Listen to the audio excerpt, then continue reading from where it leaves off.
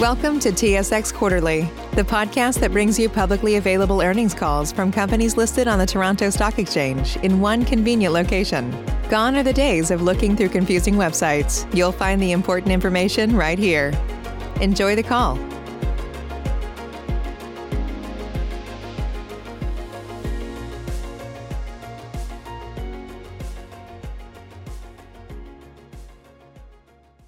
Good morning, ladies and gentlemen. My name is Adam, and I'll be your conference operator today. At this time, I would like to welcome everyone to the Sun Life Financial Q1 2021 Financial Results Conference Call. All lines have been placed on mute to prevent any background noise. After the speaker's remarks, there will be a question-and-answer session. The host of the call is Yaniv Bitton, Vice President, Head of Investor Relations and Capital Markets.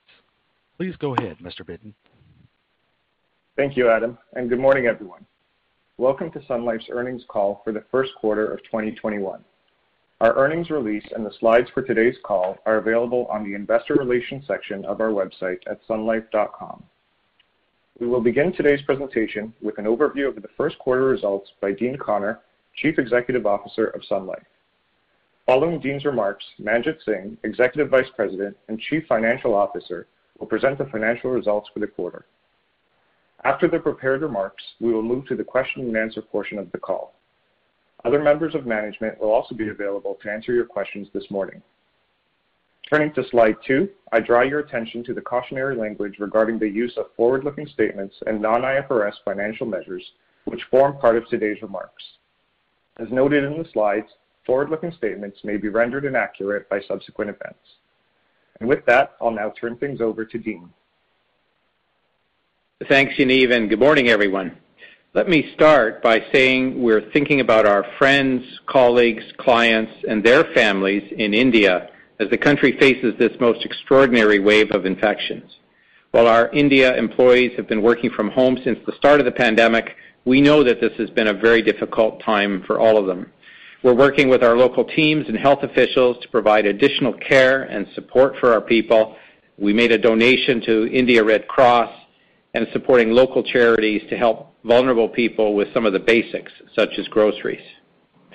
More broadly, while we're not on the other side of this pandemic yet, there is every reason to be optimistic as the rollout of vaccines builds momentum around the world. Turning to slide 4, reported net income of $937 million for the first quarter was up significantly over the prior year on favorable market-related impacts. Underlying net income grew by 10% to $850 million, and underlying earnings per share grew 11% over the first quarter of last year. We generated a strong underlying return on equity of 15.3% in the quarter. Our capital and cash positions continue to remain healthy, and along with a low financial leverage ratio of 22.7%, provide flexibility and opportunities for capital deployment. I want to step back for a moment on the quarter's results and talk about something that has been a long-time priority for Sun Life, and that is sustainability. Our approach to sustainability focuses on what we know best: financial security, healthier lives, and sustainable investing. And we're embedding that into our business. For example, in February, we announced the creation of 34 affordable housing units as part of a new 300-plus unit apartment building we're finishing in the Regent Park neighborhood of Toronto. In partnership with Daniels Group and the City of Toronto, these 34 apartments will be leased at roughly half the going market rents through a program that helps homeless or inadequately housed single mothers to achieve lasting economic self-sufficiency. And if you own one of our Sun Life participating whole life policies, you'll be glad to know that your PAR fund owns a significant share of this new building. In March, we set a goal of making an additional $20 billion in new sustainable investments over the next 5 years across our general account and third-party investments. And that's in addition to the $60 billion of existing sustainable investments. And starting this year, business operations around the world for Sun Life and MFS will be carbon neutral. You'll be hearing more from us on how Sun Life is making a difference on sustainability for our clients, our employees, our communities, and future generations. Coming back to the quarter's financial results, Wealth sales and asset management gross flows were up 10%, driven by strong gross sales at SLC Management and higher wealth sales in Asia over the first quarter last year. We ended the quarter with $1.3 trillion in assets under management, up 26% over prior year. MFS continued to deliver strong long-term investment performance with 97%, 84%, and 95% of MFS's U.S. retail mutual fund assets ranked in the top half of their Morningstar categories based on 10, 5, and 3-year performance, respectively. Individual insurance sales grew 12% over prior year, with 27% growth in Canada and 12% growth in Asia on a constant currency basis. Total insurance sales were down 6% compared to last year as our group business in Canada continued to see fewer large cases coming to the market during the pandemic. In April, we announced our intention to acquire Pinnacle Care, a leading U.S. healthcare navigation and medical intelligence provider, which will become part of our U.S. stop-loss and health business. This acquisition, which we expect to close later this year, changes stop-loss and health from a business that reimburses employers after an employee's care has occurred to one that gets us involved through Pinnacle Care right from initial diagnosis. This should lead to better health outcomes and better cost management, including lower stop-loss claims for our clients. These new capabilities are exactly in line with our purpose of helping clients live healthier lives. Turning to slide 5, we continue on the journey of accelerating everything digital, driven by our purpose, empowered with an unrelenting focus on clients. This quarter was no exception. In Canada, our digital coach, Ella, continues to connect with our clients, helping them save for their future and ensure protection for their loved ones. We're making it easier for clients to do business with us, holding over 61,000 virtual advisor-client calls in the first quarter, a big jump compared to the 5,000 we held in Q1 of last year. This quarter, we used e-signatures in Canada for over 85,000 transactions, and that compares to 14,000 in the same period last year. In April, we launched Stitch in select U.S. states. Stitch is an innovative supplemental health offering enabling members to buy coverage directly from Sun Life online through their worksite benefits program at any time. This is an important offering as it allows members to take their insurance with them even if they leave the company, and will also protect part-time and gig workers who typically are not eligible for employee benefits. We've also made great progress in Asia, where 66% of new insurance applications were submitted via an electronic application, an increase of 14 percentage points over the fourth quarter of 2020. We also introduced new digital personal accident and cancer products in collaboration with one of our bank insurance partners in Vietnam to help our clients when they need us the most. These digital products offer a seamless experience to purchase coverage entirely online and receive policies in just minutes via straight-through processing. In the Philippines, we launched a premier digital on-demand wellness platform to help clients focus on their health. The platform, which is called Go Well Studio, offers a variety of features, including virtual exercise programs, guided meditation, and healthcare awareness content. So Sun Life is off to a strong start in 2021 with double-digit earnings growth, a strong ROE, and a strong balance sheet with ample flexibility. As we look ahead, we are well positioned to benefit from an expanding U.S. economy, the growth in Asia driven by its compelling demographics, and strong momentum in Sun Life Canada. Asset management, as you know, is a large part of our business, and we're well positioned in MFS, SLC Management, and our other managers as clients seek positive alpha in this lower return world. And our insurance businesses are well positioned to do more for clients whose awareness of and need for protection has been reinforced by this pandemic. I'm now pleased to introduce our new CFO, Manjit Singh, who joined Sun Life in March. Manjit brings a wealth of knowledge, including 20 years of experience at one of Canada's largest financial institutions. We're thrilled to have Manjit on board, and he'll take us through the first quarter results. Kevin Strain is also here today and will be available with us for the Q&A portion of our call this morning. And now I will turn things over to Manjit. Great. Good morning, and thank you, Dean. I'm thrilled to join the Sun Life team. This is a global organization with a rich history and a proven track record of strong performance. I've spent the first 5 weeks of my time at Sun Life meeting with colleagues across all of our businesses and support functions.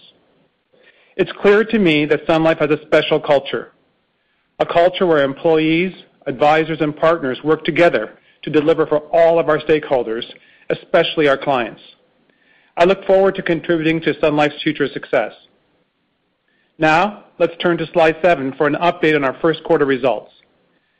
Amidst the ongoing challenges from the global pandemics, Sun Life delivered reported net income of $937 million, reflecting growth in underlying net income and a favorable impact from equity markets and rising interest rates. This was partially offset by fair value adjustments on MFS share-based awards, reflecting strong earnings and AUM growth. We also recorded a $57 million restructuring charge related to our workspace strategy, which will generate pre-tax savings of approximately $20 million per year. Underlying net income for the quarter was $850 million, an increase of 10% compared to the prior year, driven by business growth as well as favorable morbidity and credit experience. This was partially offset by lower investing activity gains compared to elevated gains in the first quarter last year, as well as a $31 million unfavorable currency impact. Underlying earnings per share for the quarter were $1.45, an increase of 11% from the prior year, with underlying ROE of 15.3%. Assets under management at the end of the first quarter exceeded $1.3 trillion, reflecting market appreciation during the quarter, net inflows at SLC Management, and the acquisition of Crescent Capital. Book value per share declined modestly from last quarter, reflecting declines in AFS unrealized gains, foreign currency translation from a stronger Canadian dollar, and the impact of the Crescent acquisition, offset by growth in reported net income. Our capital continues to be strong, with LICAT ratios of 141% at SLF and 124% at SLA. The decline in the SLF ratio from the prior quarter reflects the Crescent Capital acquisition, funding for the ACB bancassurance arrangement, redemption of subordinated debt, and the impact of rising interest rates. The funding of the ACB bancassurance agreement and rising interest rates also impacted SLA's LICAT ratio. Our financial leverage at the end of the first quarter was 22.7%. This remains below our long-term target of 25%, and coupled with a $2.3 billion of excess cash at the holding company, provides us with significant financial flexibility. Slide 8 outlines the performance for each of the business groups. Canada's reported net income of $405 million increased $447 million over the prior year, predominantly driven by favorable equity markets. While rising interest rates were also favorable, this was largely offset by tighter credit spreads. Underlying net income increased by $29 million, driven by business growth and favorable credit and mortality experience, partially offset by lower investing gains.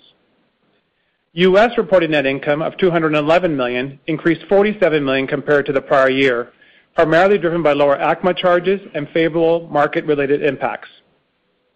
Underlying net income increased $10 million, reflecting favorable morbidity experience in stop loss and long-term disability. This was partially offset by lower investing gains, lower earnings on surplus, and unfavorable mortality experience. Asset Management reported net income of $230 million, a decline of $9 million compared to the first quarter last year, as fair value adjustments for MFS share-based awards were largely offset by an increase in underlying net income. MFS underlying net income of $291 million was up $49 million, driven by AUM growth. MFS ended the quarter with a pre-tax net operating profit margin of 39%. SLC Management's underlying income was in line with the prior year. The contributions from InfraRed and Crescent were offset by timing of compensation expenses and lower real estate fund catch-up fees. As discussed at the Investor Day in March, SLC Management has good fundamentals, with significant amounts of capital that will be invested and become fee-generating. In Asia, reported net income of $198 million increased by $98 million from the prior year, as the business benefited from favorable market impacts. Underlying net income increased $4 million, driven by a 24% growth in expected profit and new business gains, offset by unfavorable mortality experience. Corporate had a net loss of $107 million, a $37 million increase from the prior year, primarily due to the $57 million real estate restructuring charge. The underlying net loss in corporate was $56 million, a $12 million increase from the prior year. The increase reflects higher spend on corporate initiatives and an increase in the value of share-based incentive compensation, partially offset by a higher contribution from the UK business. Slide 9 outlines the sources of earnings.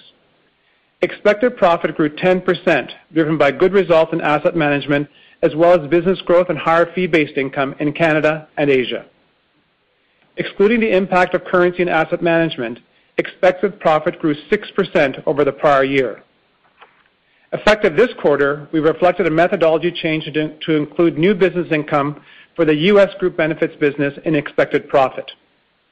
This is consistent with the treatment for the group benefits business in Canada. Going forward, we do not expect to see new business gains in our U.S. sources of earnings. This change has been reflected for prior periods. Total new business gains increased by $21 million over the prior year, reflecting pricing actions in the Canadian individual insurance business and higher sales in Asia. Experience gains of $425 million were largely driven by market-related impacts on rising interest rates and equity markets. We also benefited from investing gains, favorable morbidity in the U.S., and positive net credit experience. This was partially offset by expense experience as well as unfavorable mortality experience in the U.S. and Asia. Earnings on surplus declined $8 million year-over-year, reflecting the impact of lower yields. Slide 10 outlines insurance and wealth sales for the first quarter. Individual insurance sales were up 12%, while group sales were down 24% compared to the prior year. The increase in individual insurance sales was driven by a 27% increase in sales in Canada, primarily from strong par sales. In Asia, Vietnam posted strong sales growth driven by our new bancassurance partnerships. India, China, and Malaysia also saw strong sales growth, with the Philippines and Indonesia down on COVID-related lockdowns. Sales in the international hubs business were also impacted by the lockdowns and travel restrictions. The year-over-year decline in group sales was primarily attributable to fewer large case sales coming to market in the Canadian group benefits business. U.S. group sales were relatively flat year-over-year, as the higher sales and employee benefits were offset by lower stop-loss sales. Wealth sales, excluding asset management, were down 3% from the prior year. Wealth sales in Canada decreased 21%, primarily driven by a large retained case in group retirement solutions in Q1 of 2020. Mutual fund sales and sales of guaranteed investment products both increased. Asia wealth sales were up 48%, excluding the impact of foreign exchange, driven by mutual fund sales in India, the pension business in Hong Kong, and money market sales in the Philippines. Asset managed gross flows of $58.2 billion were up 12%, driven by higher flows at SLC Management. Value of new business increased 10% compared to Q1 of 2020, reflecting strong sales and higher margin VNB products across both insurance and wealth. Turning to slide 11, operating expenses were up 20% from the prior year. 12 percentage points of the year-over-year increase was driven by fair value adjustments related to share-based incentive compensation at MFS and Sun Life, the run rate impact of newly acquired businesses in SLC Management, and the real estate restructuring charge, partially offset by favorable currency impacts. Higher controllable expenses and contractual volumes contributed to the remaining 8 percentage points of the year-over-year increase. The asset management business accounted for just under two-thirds of that growth, primarily driven by expenses related to strong AUM growth. And the remaining increase of approximately 3% relates to business growth and organic growth initiatives, including our continued investments in digital. Overall, this quarter's results highlight the strength of Sun Life's four-pillar strategy. It was a good start to the year. We remain focused on continuing to invest in our businesses to drive future growth while maintaining expense discipline. Now, I will hand it back to Yaniv to begin the Q&A portion of the call. Thank you, Manjit.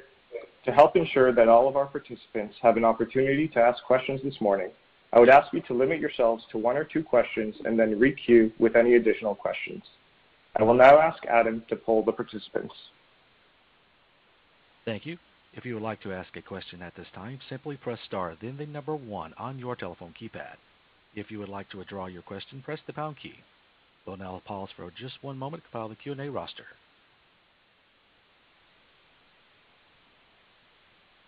Save big on brunch for mom, all in the Kroger app. Get 16-ounce packs of flavorful Angus 90% lean ground sirloin for $4.99 each with a digital coupon. Then buy 2, get 2 free on 12 packs of delicious Coca-Cola, Pepsi, or 7-Up, all with your card. Shop these deals at your local Kroger, less than 5 miles away. Or tap the screen now to download the Kroger app to save big today. Kroger, fresh for everyone.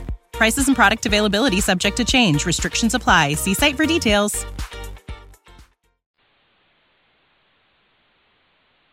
And your first question comes from the line of John Aiken of Barclays. John, your line is open. Morning. Given the current situation in India, I know this is reasonably early days relative to what's happening, but are you able to extrapolate any impact on the businesses that you have in the region? Leo, do you want to take that? Yeah. Good morning, John. Thanks for the question. As you mentioned, the situation is very early days right now in the second wave in India, and the situation is evolving quickly. At this point in time, I'd have to say our focus is really on the safety of employees, partners, and clients. And we haven't, I think it's too early to tell what the medium-term impact is going to be of what's currently happening over there. What I would say is that we are benefiting from the capabilities we have in India in terms of digitally enabling our employees as well as digitally enabling advisors. And so operations are fully functional, and we're continuing to see sales flow through. But I think it's just too early to have an indication on whether there will be material impact. Understood. Thanks, Leo. And for my second question, given the fact that you guys took a restructuring charge to rationalize your real estate footprint, does this have any implications for the real estate holdings that you have within your broader portfolio? Steve, why don't you take that? Thanks for the question. It's on everyone's mind. What's the impact on commercial office space, vacancies, valuations? And so we get this question a lot. I think that, and we have real estate, of course, on our own balance sheet, and we manage big portfolios of real estate for our third-party clients. I think our answer is generally that it's still evolving. We actually are seeing in many of our properties more of a return to the office than we might have expected. However, we're certainly going to see in some instances, like with ourselves at Sun Life, that people are going to reduce their office space. We really think it's going to be property and city specific.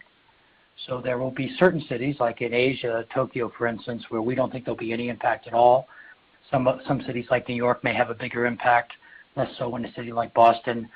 Certain properties may be more impacted than others. So overall, I think certainly we're going to see a decline in occupancy for some period across commercial office space broadly, but the impact will be very specific by property and city. Overall, I think our properties are well positioned. We've got strong properties in good markets, and so we're not too worried about the overall impact on the specific properties that we own. Thanks for the color, Steve.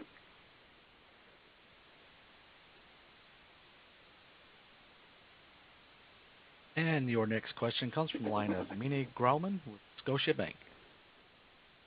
Hi, good morning.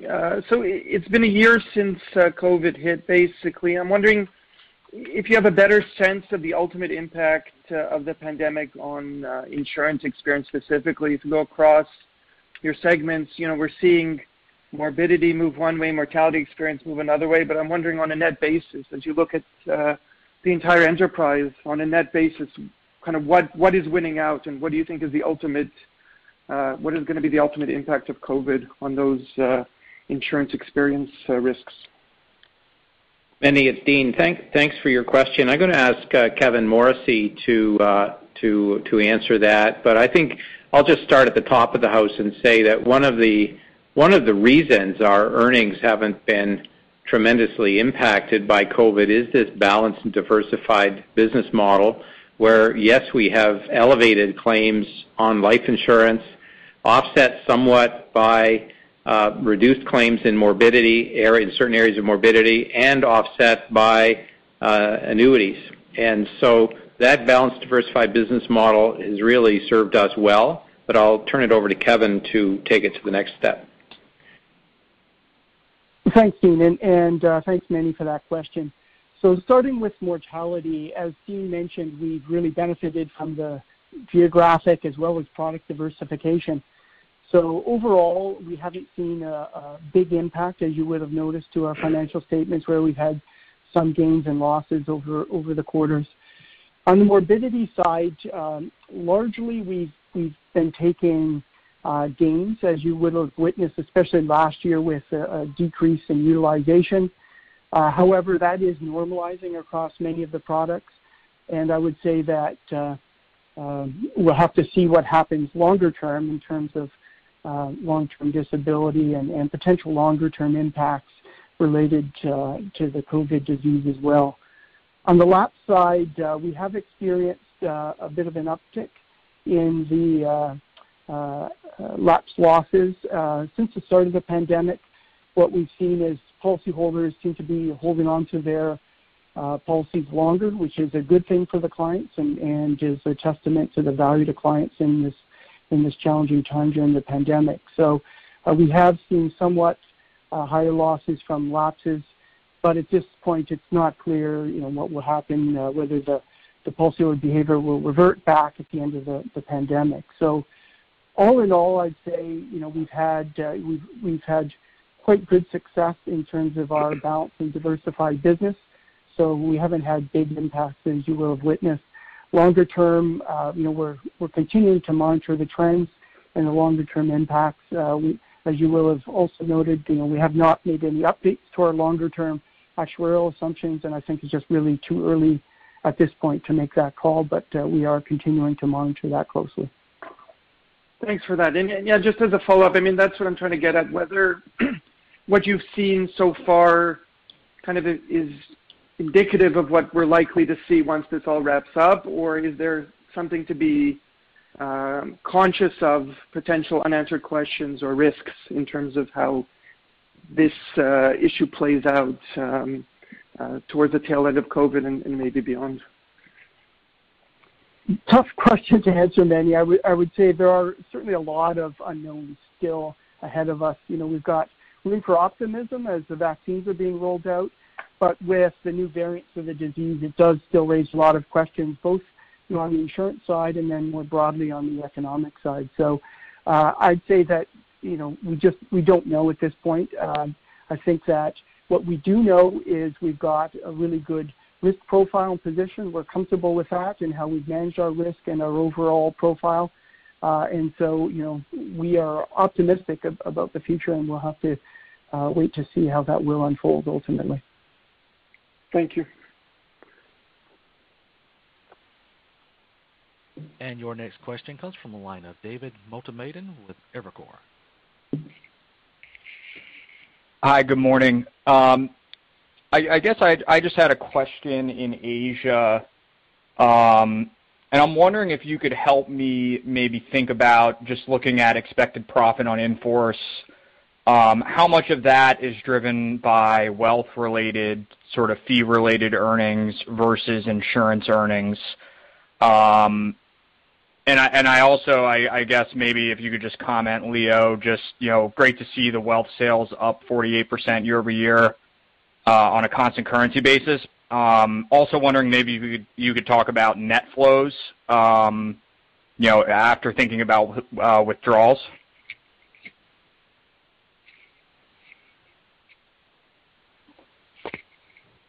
Yeah, thanks, David. It's Leo here. So on the first part of your question and the source of the gains in expected profit, so we are seeing some good improvement over time. it's primarily driven by business growth on the insurance side and higher fee-based income on both the life and the wealth side of our business. I can't give you precise numbers, but the core of our business in Asia still remains primarily insurance-driven, say about 80% insurance-driven, roughly speaking, with 20% being more pure wealth type of business. Now, what's important to note is that a good chunk of our core insurance products are being used as savings vehicles. So, while they're insurance chassis, some of that would be purchased by our clients for savings purposes.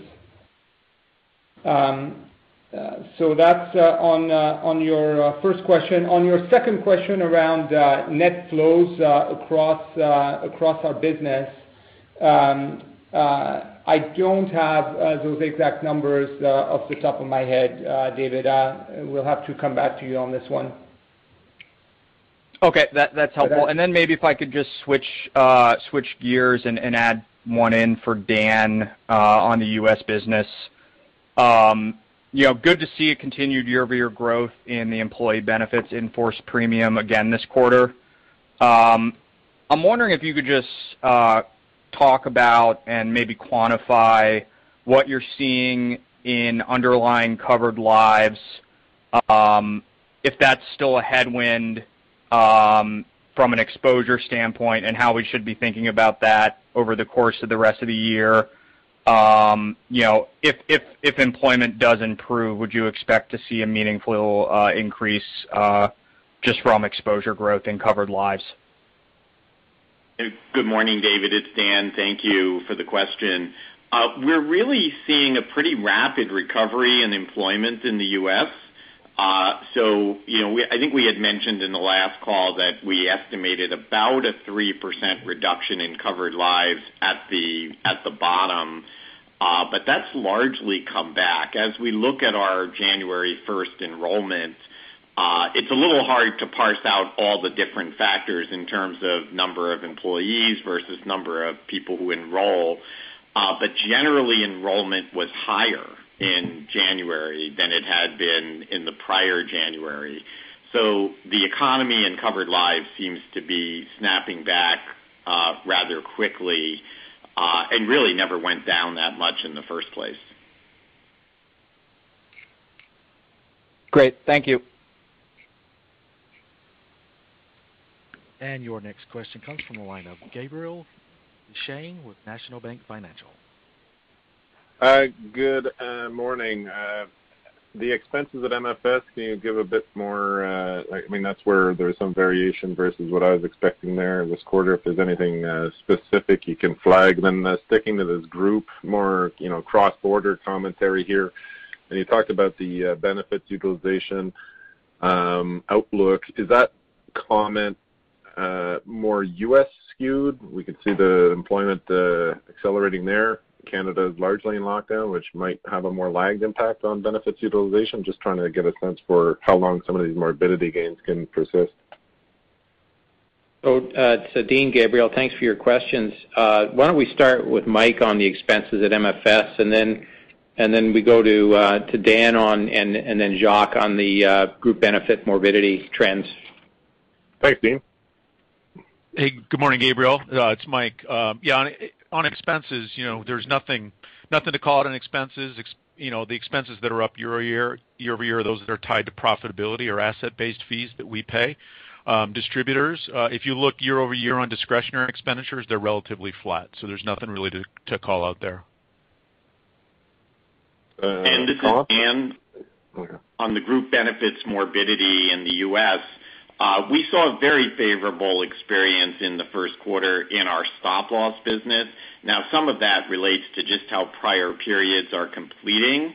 One comment that I would make within there is we've noticed lower cancer diagnoses in our stop-loss business. So we do have a little bit of concern that there's delayed diagnosis because of people not seeking care throughout the pandemic. But overall, stop-loss continues to be quite favorable. In our long-term disability business, we had a favorable quarter as well for morbidity that was largely based on resolutions, which suggests that there are jobs for people to go back to, kind of consistent with the question I answered a moment ago. Okay. And so overall, our morbidity, was favorable in the first quarter. Great. And Gabriel, this is Jacques. I can go next. Yep. So your question was specifically on benefit utilization. It's pretty well back to normal. We did have, as you know, a favorable experience in quarter 1, 2020 that was driven in large part by the second half of March closure. But we're pretty well back to normal. The morbidity issues in Canada this quarter is more to do with our disability business. And you might recall, because I talked about this before, we're watching very closely incidents as well as recoveries. Incidents are in line. What we're seeing in recoveries, and this is, in my view, COVID-related, is a lack of access to care, which means that it makes it longer for people to get back to work.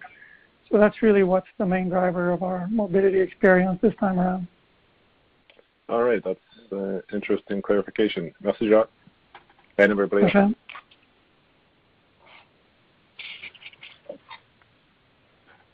And your next question comes from the line of Tom MacKinnon of BMO Capital. Yeah, thanks very much. Morning. A couple things. With respect to Asia, if I look at the impact of new business, it was modestly negative, but if I look at it compared to the fourth quarter, it's a big improvement, despite the fact that sales in the first quarter of this year are actually lower than they were in the fourth quarter. So was that mix related, and how sustainable is that? And then on the investment gain, is the $74 million. I think you used to talk about $30 to $35 million a quarter. So why was it outsized? Are we still looking at something like 30 to 35 going forward? And then finally, you have an other expense hit of $33 million in the quarter, and I think that's related to kind of special projects. But every company has special projects, so why aren't they just like part of your expected profit? And what is the outlook for those things going forward? Thanks. So, Tom, that's those three questions. We'll start with Leo, and then on the investment gain, go over to Randy, and your question on expenses, I think was your third one. We'll go to Kevin Morrissey. So, Leo, why don't you start? Yeah, good morning, Tom. Thanks for the question on new business gain. Let me touch it from a few different facets. If you look at the results in Q1, we did have lower new business gains year over year, which we're quite happy about. You mentioned shift in business mix. That is one factor that we're seeing, but I'd call out a few others. We did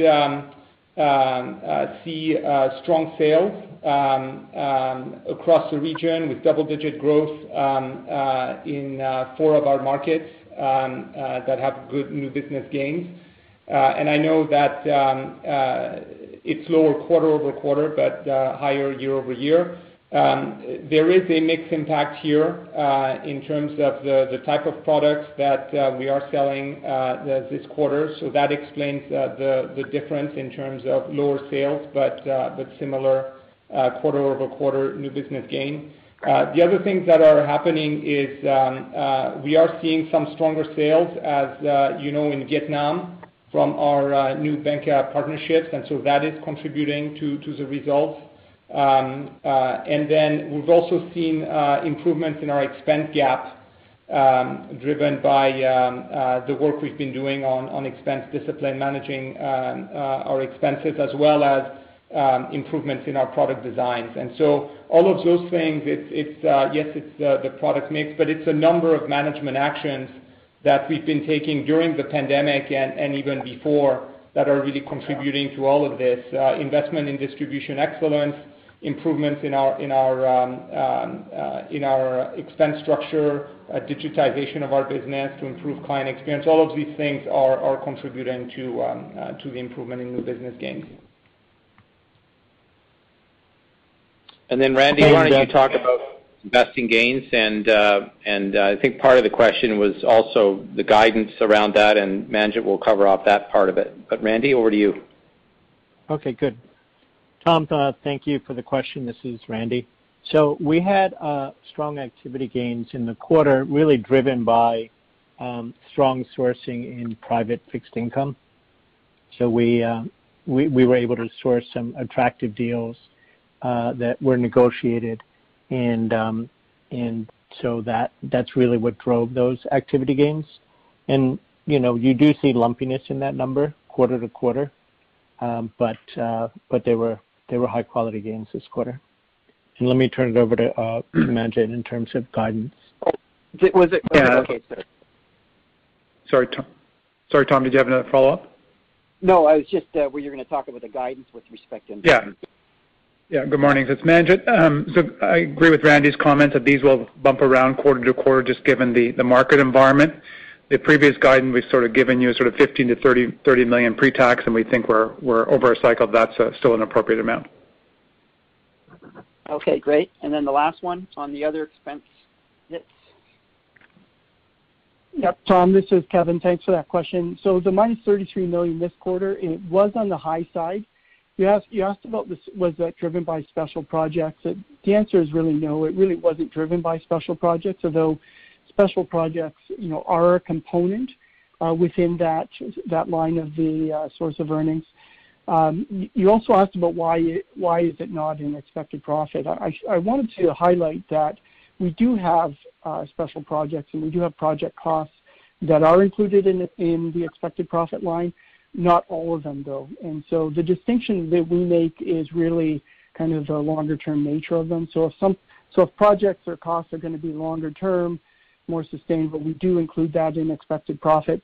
Some of the shorter-term projects, like the IFRS 17, which are kind of ticking this year and then will be declining significantly going forward, those are in the other expense line. So the driver this quarter, we have a lot. It's tough to point to one thing, frankly, because we do have, it could be a dozen or more small things, and they are all small in each business group, and there's pluses and minuses. But one of the things I'll highlight this quarter is that the accounting recognition by quarter can be different than the anticipated, what's anticipated in the actual liabilities for some sources, for example, premiums and commissions this quarter.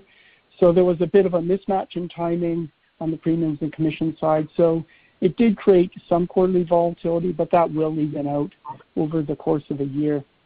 And I do also just want to remind you that the minus 15 million guidance that I've referred to in the past is really a longer-term average, and you should not expect to see an even quarterly trend, and that will bump up and down as we have seen over the last little while. Over the last 4 quarters, in fact, the average has been -7, so it's actually been below that run rate, but it will be up and down quarter to quarter. Okay, thanks for that. And your next question comes from the line of Paul Holden of CIBC.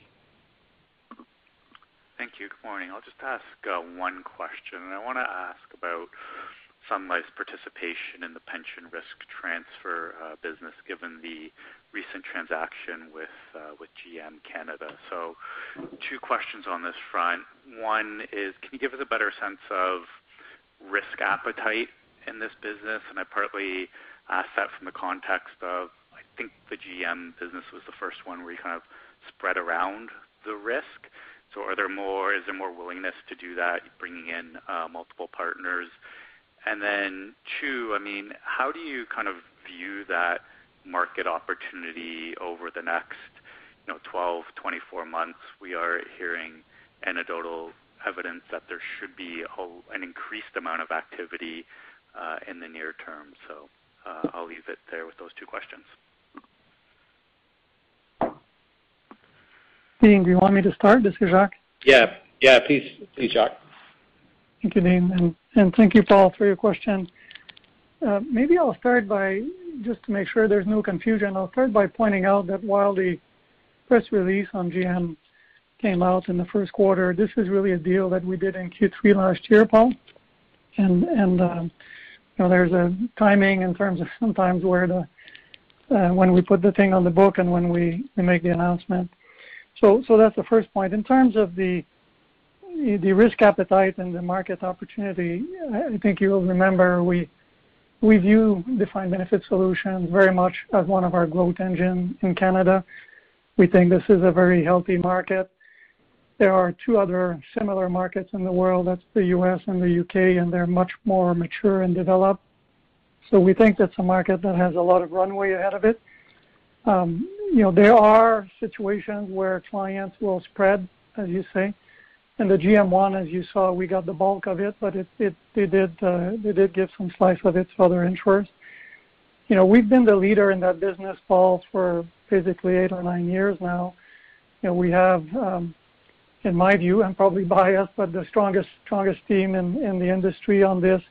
So one of the things that does for us is we tend to basically have a look at pretty well every deal that comes to market, and that allows us to be selective on which ones we're more interested in and which ones we might be less. So overall, this very much remains one of our growth engines. We think the market is going to continue to grow. Many defined benefit plans are on what we call de-risking glide paths. And the last step, as you know, on a path like this is to do an annuitization. So we think we're very well positioned, and it's a very very healthy market for us, Paul.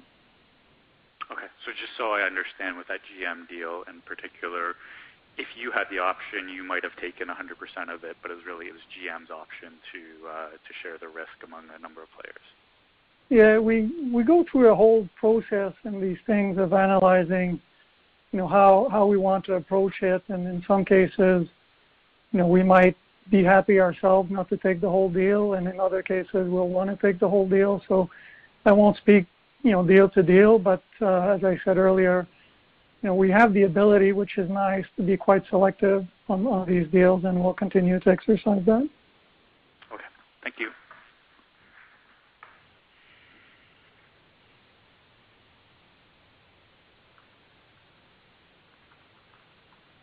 And your next question comes from the line of Doug Young of Desjardins Capital Markets. Good morning. Question for Dan, I guess. We saw expected profit, Dan, in the U.S. 8%, and I would hazard a guess that's probably related to the adjustments made for the in-force. But what I wanted to understand, was there an impact at all from your outlook on the group business? And with that, can you talk a little bit more about any competitive threats or trends that you're seeing in the group business? You mentioned it last quarter, just hoping to get an update. Yeah, thanks, Doug. The primary drivers for the change in expected profit, as you noted, were the lower interest rates and its impact on the IFM business. In the group business, we included some impacts from COVID, which at least temporarily offset gains from business growth. And there's also an impact from foreign exchange, which has changed pretty significantly year over year. As for the, whether or not that reflects increased competitiveness or different conditions, overall, not really. The COVID impacts obviously are something affecting all group carriers, particularly in the life mortality, and that should start to wane over time. Obviously, we hope that will improve soon, so that's more of a temporary impact. Overall, in terms of competition, of course, it remains a very competitive market, but we don't see any, substantial changes in the competitive environment year over year. So you're building in a weaker group results from an expected profit perspective because of your outlook for higher mortality experience in the group business over the next year. Is that safe to assume? Well, that's one of the drivers, especially during the early part of the year with the kind of mortality we've been seeing. So we did build some of that in. But the other factors are important as well. Yeah, okay, that's fair. And then maybe for Steve, SLC underlying earnings were down 8%, definitely below what we were looking for. And obviously below maybe the guidance or the what we talked about maybe at the Investor Day, obviously looking out. But what I'm just wondering, is there anything unusual in these results that kind of weighed on it this quarter? Just hoping to get a little more color.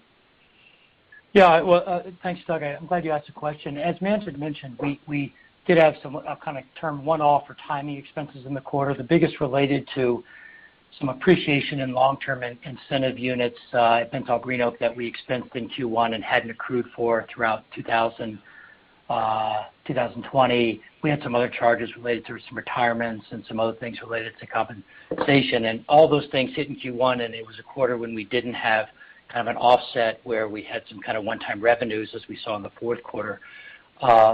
I would say that the underlying earnings within our core earnings in the quarter are right in line with our expectations and very consistent with the guidance that we gave during Investor Day. And maybe I can take the opportunity just to make a few key points that may be useful as you track our progress going forward. And the first is that this is a pretty stable business because our AUM is stable, and that means that the basic core earnings driven by management fees are stable, and they've been rising as our AUM has grown.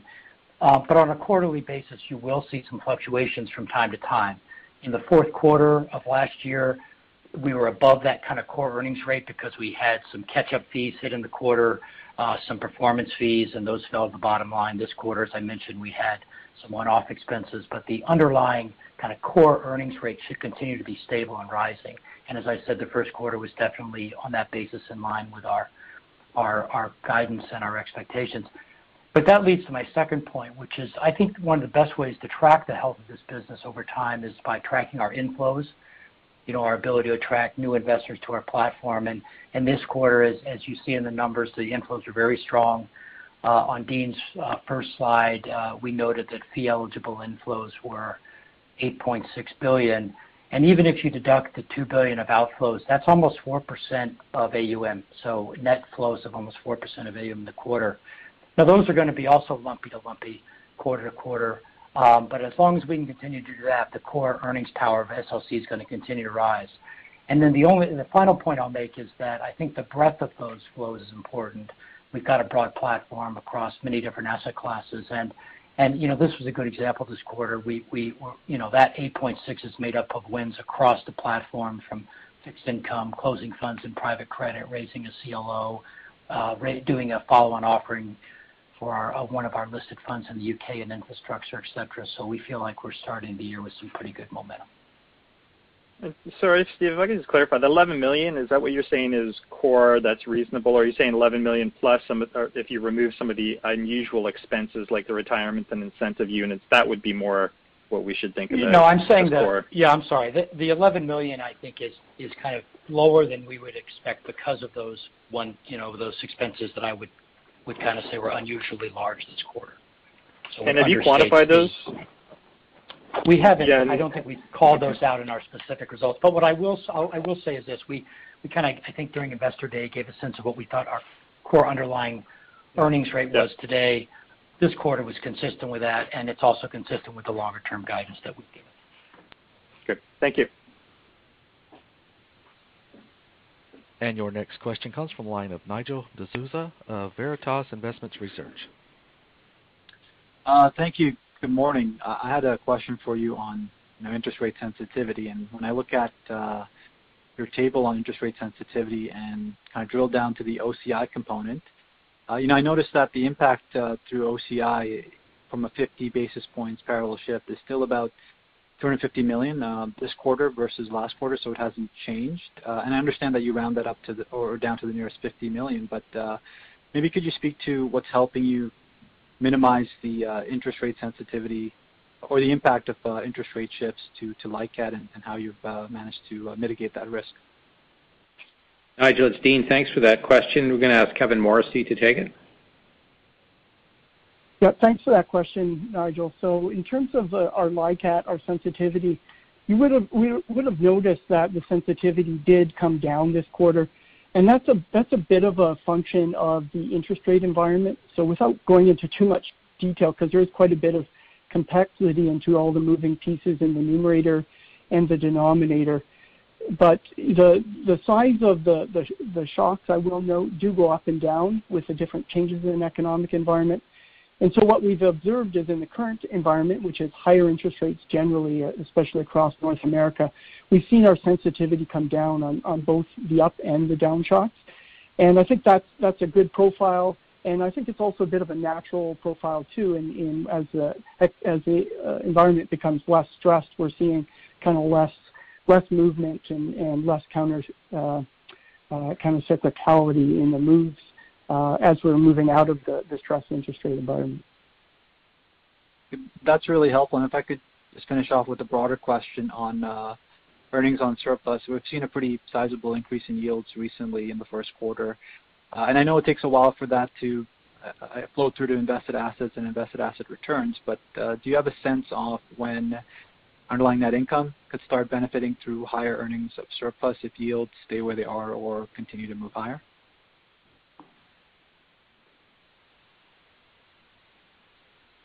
I can take it's Kevin Strain. I can take that one. We're still expecting the earnings on surplus to be roughly $100 million. That's kind of what we've talked about in the past, and you can kind of expect it to be in that range. We will get a benefit longer term of the rising interest rate, but we're also losing some AFS gains, and so you get kind of some pluses and minuses, and so we're kind of focusing on the net number there, the $100 million.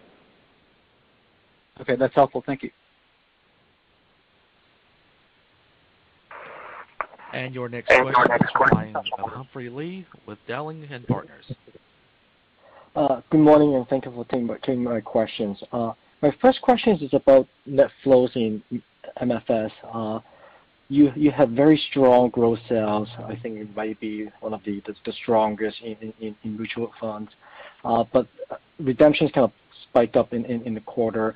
I was just wondering if you have any color that you can share in terms of what you saw in mutual fund net flows. Yeah, good morning, Humphrey. It's Mike. Yeah, I mean, clearly had strong gross sales in the quarter. I mean, there are two parts of the business where we saw higher redemptions. The first would be where we were not, I guess, which was not surprising, was the institutional business. That's a primarily today an equity book of business. And, you know, we see when markets are at all-time highs, you see de-risking and rebalancing back into fixed income during those periods of time, which is the converse of what we saw a year ago where we saw better flows in that business. So that was not surprising. You know, year over year on our non-U.S. retail business, so our U.S. retail business continues to generate strong gross and strong net. On the non-U.S. retail, we did see higher redemptions in the quarter, driven by, I think, a couple factors. One is we've seen sort of the market, particularly in Europe, move more to thematic products. So as you see, you know, things like technology and many of the other themes that are playing out in the marketplace, we do see investors chasing some of those trends within that channel. The second to call out would be, you know, a year ago, our best selling product was a hedged equity product. And so it's a product through cycle that's going to produce a return relative to cash. Investors cared a lot about that a year ago when they were worried about downside, and investors today clearly aren't focusing on downside. And so we've seen net flows go from positive in that particular product to negative. And so those would be the things that I'd call out from a net perspective. But, you know, again, you know, last year was an outsized year for us relative to the industry, driving really strong net when the industry continued to struggle and active. And I think, you know, the way that we look at it is a relatively flat quarter when money continues to move and chase performance. You know, we're relatively pleased. The thing that we control is gross flows, and we continue to see strong gross. Got it. Thank you. My second question is related to inflows management. I think in the past you've talked about you like the business and you focus on optimizing it and drive better cash flows and value out of it. But given the increased interest in risk solutions, especially in the U.S., and pricing seems to be getting better, has your thinking related to inflows management changed? Yeah, hi, Humphrey. It's Dean. Thank you for that question. You know, I think you're right to note the interest in these businesses, but I would say that that's not new. We've seen lots of interest in closed block, especially closed block insurance businesses in the United States over the past number of years. And my guess is as you look ahead, you'll continue to see lots of interest in those businesses, particularly as more capital moves from public to private hands.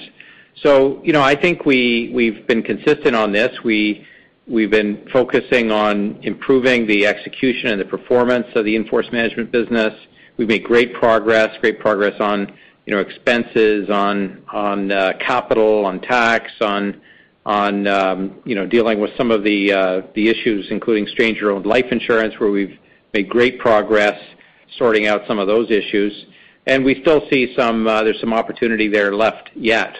But clearly, it's not a growing business for us, and that's something that we'll think about as we go ahead. Like we do with all of our businesses, we think about where they fit in the overall four-pillar strategy, and you've seen us add, subtract, change that mix over time. So we think about that for all of our businesses. Got it. Thank you.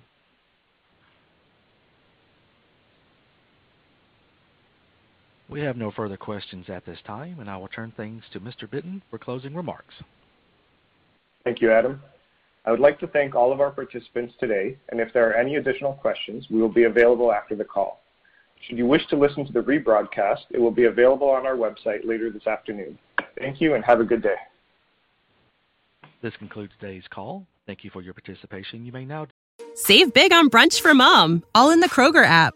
Get 16-ounce packs of flavorful Angus 90% lean ground sirloin for $4.99 each with a digital coupon. Then buy 2, get 2 free on 12 packs of delicious Coca-Cola, Pepsi, or 7-Up, all with your card. Shop these deals at your local Kroger, less than 5 miles away. Or tap the screen now to download the Kroger app to save big today. Kroger, fresh for everyone.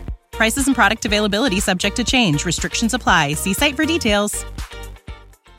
Disconnect.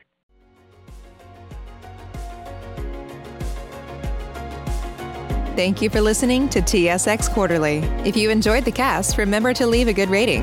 And remember, for any additional inquiries, please consult the company's investor relations section on their website. See you next time.